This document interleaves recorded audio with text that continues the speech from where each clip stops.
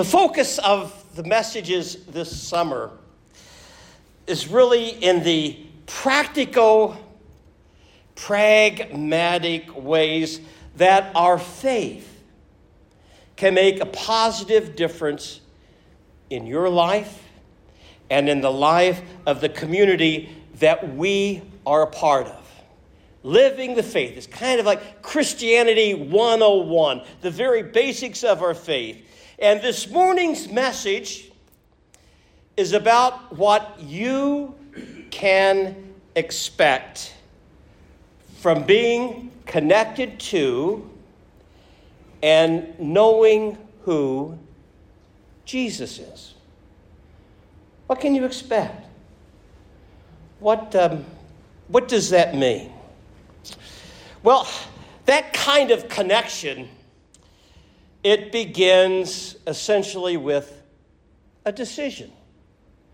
And that is what faith is all about. Faith, essentially, you decide something based on information, based on experience, based on a witness, but it all begins with being free and choosing and selecting and making a decision.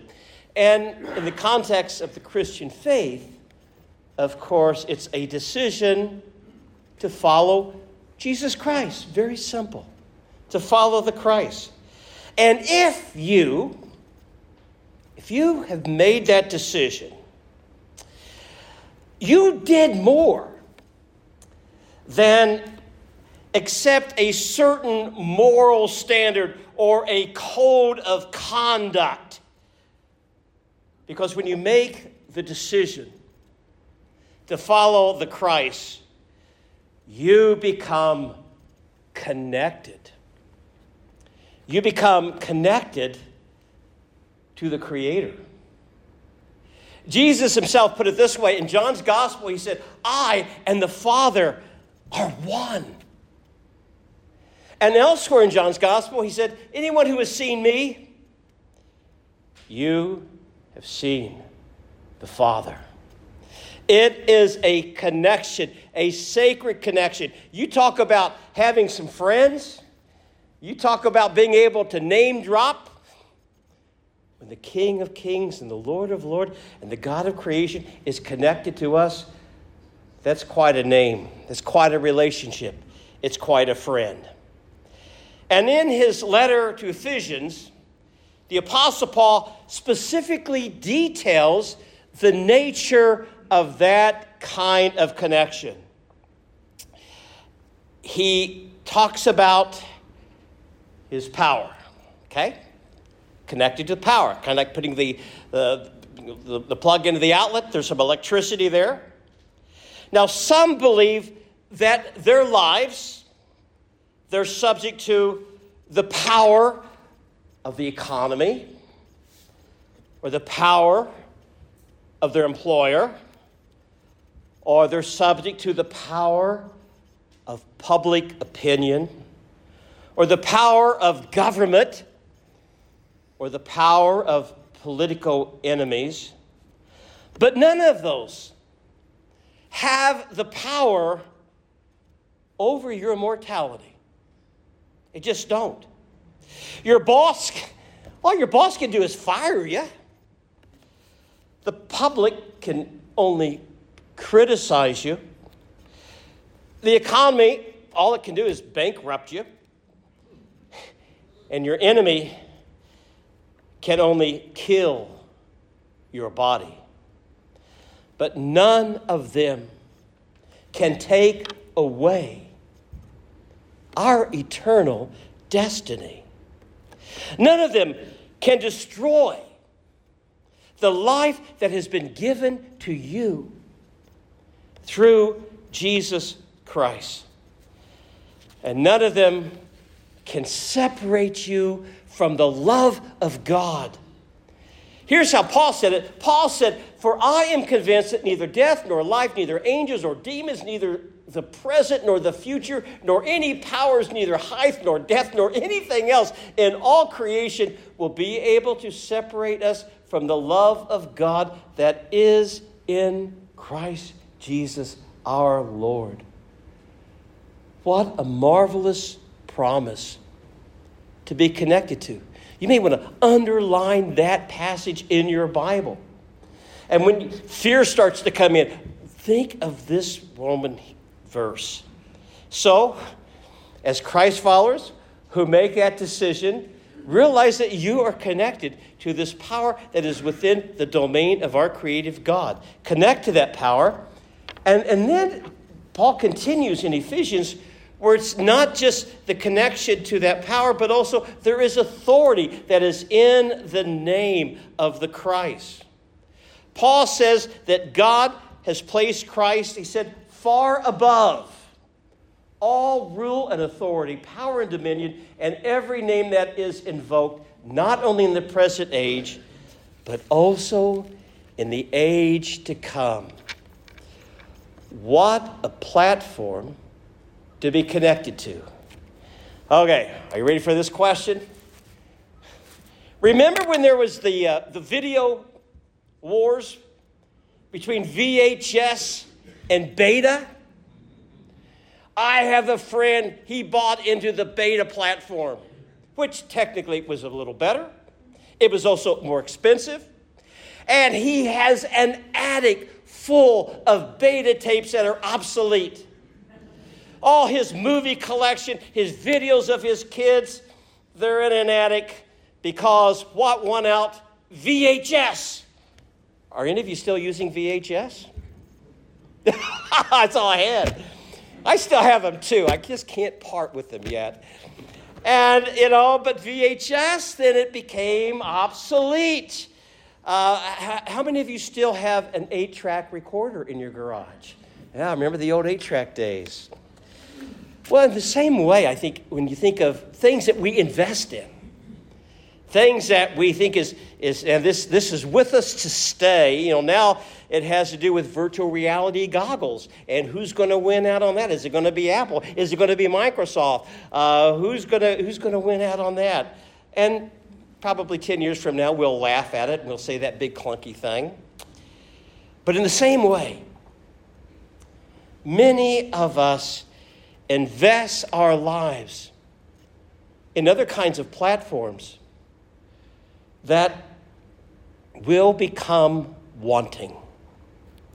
You can name the various platforms. It's either a platform of just materialism or a platform of pleasure or pride, only to discover later that we built our lives on something that cannot endure, like the Beta tape machine.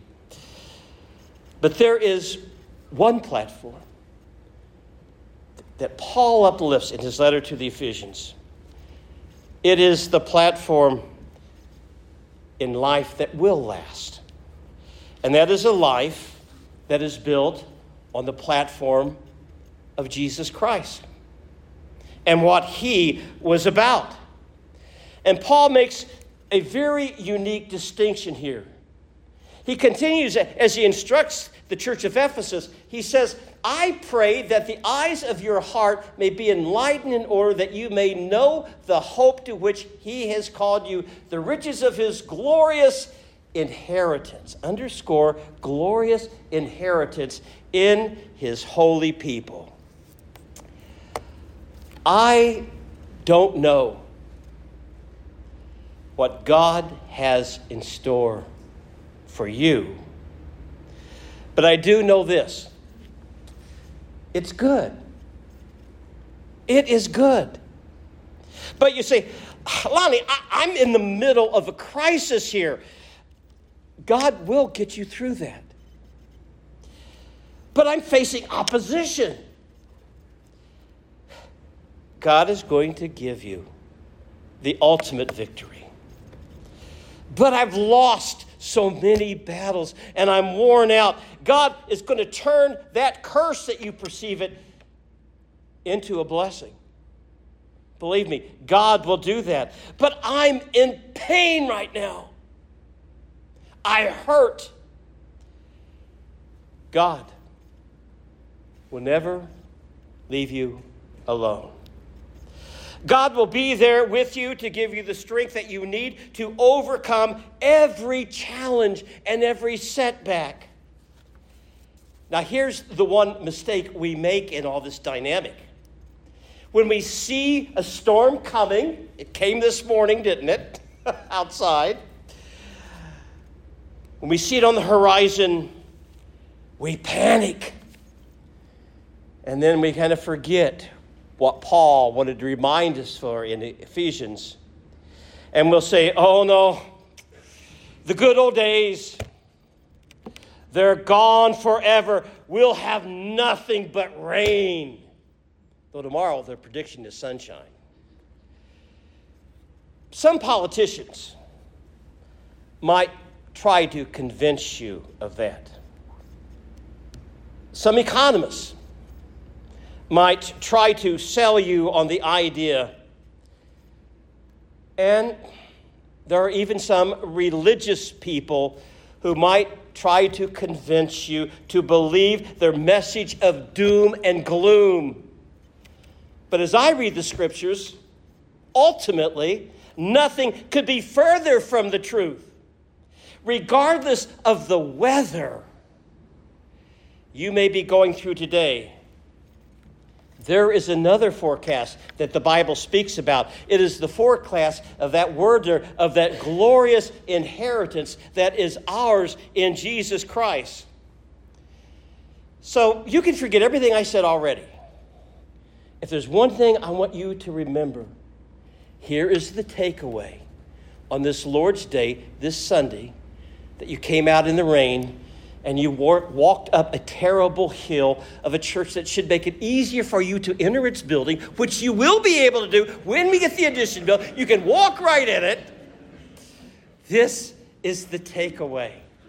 And it is that God's power will not save you from suffering. But God's power will get you through it. Okay? Remember that. Because we will suffer. You can count on it. And I love how the Bible is so honest and realistic. God's power didn't save Joseph from prison, but his power got him through it. And through God's power, Joseph rose to prominence in Egypt and his family was restored. God's power did not prevent Moses from spending years exiled in Midian. But through God's power, God was able to stand up to Pharaoh and lead God's people out of Egypt. God's power, it wasn't able to prevent Nehemiah from becoming a slave. But through God's power, Nehemiah was able to rebuild the wall of Jerusalem and was instrumental in bringing revival and renewal to Israel. God's power didn't prevent Bartimaeus from being born blind, but through God's power, his sight was restored. God's power, it didn't prevent Paul and Silas from being beaten and thrown into jail, but through God's power, their chains were broken. And salvation came to who? The house of the Philippian jailer. God's power didn't keep Paul, who wrote Ephesians, out of prison. But through God's power, he wrote the letters that have inspired countless millions in their spiritual life for the last 2,000 years. I could go on and on. And there are dozens of more examples throughout the Bible, and there are tens of thousands of examples in the history books. So, in this time, in this series of living the faith, Paul encourages us to get connected. Get connected to that. Get connected. God's power is available. And it is essentially his resurrection power. It is available for your benefit to make you more like Jesus. That's because you are God's treasured possession. And that's what he sees in you. And that is a faith you can live by.